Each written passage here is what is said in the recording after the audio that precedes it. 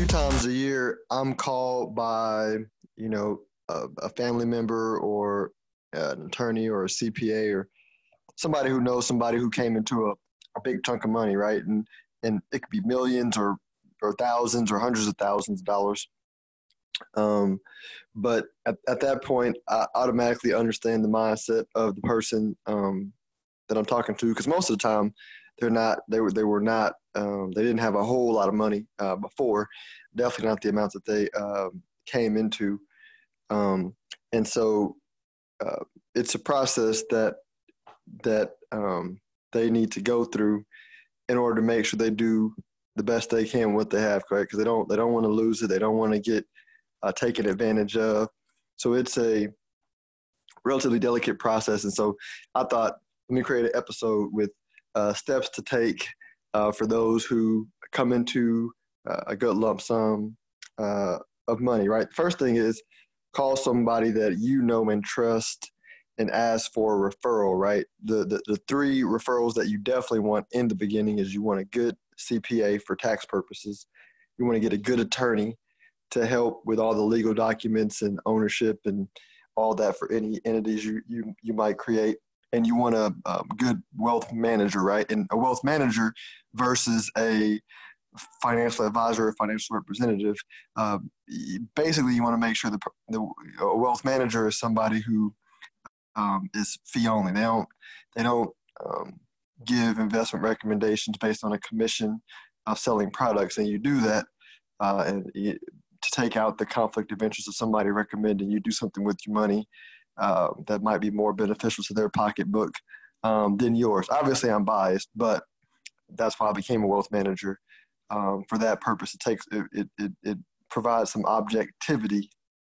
So those are the three, core referrals you want to do. Next step is remember to move at your own pace. There's no rush. You don't have to figure out everything in a week or 2 weeks. Take your time, meet with the people. Most of them that I know will do a free consultation, and trust your gut. A lot of people say trust your gut. I'm like, yeah, trust your gut, because most people have lived life long enough to feel off when something feels off. So interview the people, even though you may not understand, some of the things that they're saying. Trust your gut. If it sounds too good to be true, run. Or if the way they do things sounds super complex, it's okay to run away.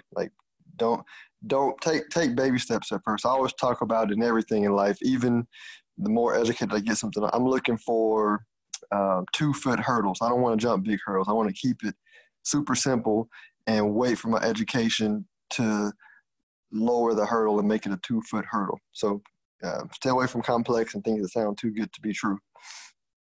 Number 3, keep your cash that you do have, if you have a lump sum of cash, relatively safe while you're figuring out what you want to do. So I would look at strong financial institutions, strong banks that are, too big to fail, and diversify, spread your money out, right? You only get so much in FDIC insurance limit, and you may have more money, than it's above the limit. So have multiple banks and make sure the banks are solid and sound. And you can also consider opening up an investment account, brokerage account, but put your money in government bonds, right?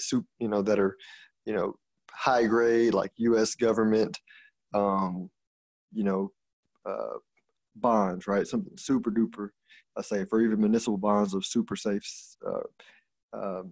cities, while you're deciding on what you are going to do, right? And this is a little bit of nerd term, but I'm not talking about lending. When you buy a bond, you're lending money. I'm not talking about putting them in bonds that are lending governments money for 5 years. I'm talking about super short term, the shortest term, while you're figuring out what you want to do, because you can limit the interest rate risk. 4, paying off your debt is a no-brainer. So make a list of your debts and just say, if I have the cash, it's a no-brainer to pay off my debt. 5, hold off from giving to family members and friends for now, right? What you want to do with your planning team is, most people are going to want to provide something to the people they love and care about.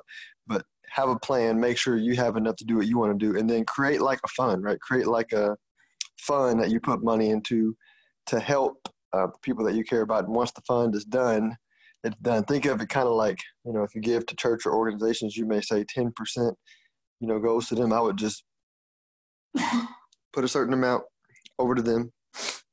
And when it's done, it's done. You've done good. You've helped. It's a set amount. And you don't eat into what you need to do to set up yourself, your family, and other things that you want to do down the road. So take your time. Let them know, hey, I'm not saying no. Just let me get my plan and house in order first.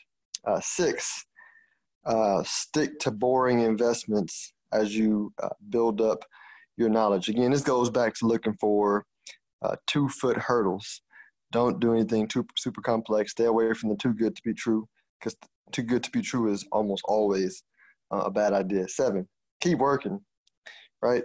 A lot of times somebody get a lot of money and they're like, hey, I'm going to quit. And I'm like, no, like keep things as normal as possible. Go to work, build your plan, build your knowledge, read, study, lower those hurdles, keep that extra money coming in. Don't start living off this money until you have a plan formulated and you know how the money needs to be invested in total to sustain you for the rest of your life. If that's what you think you're able to do with this new amount of money. Or if you want to start a business, wait until you have a solid plan for the business, and maybe even consider starting a business part-time.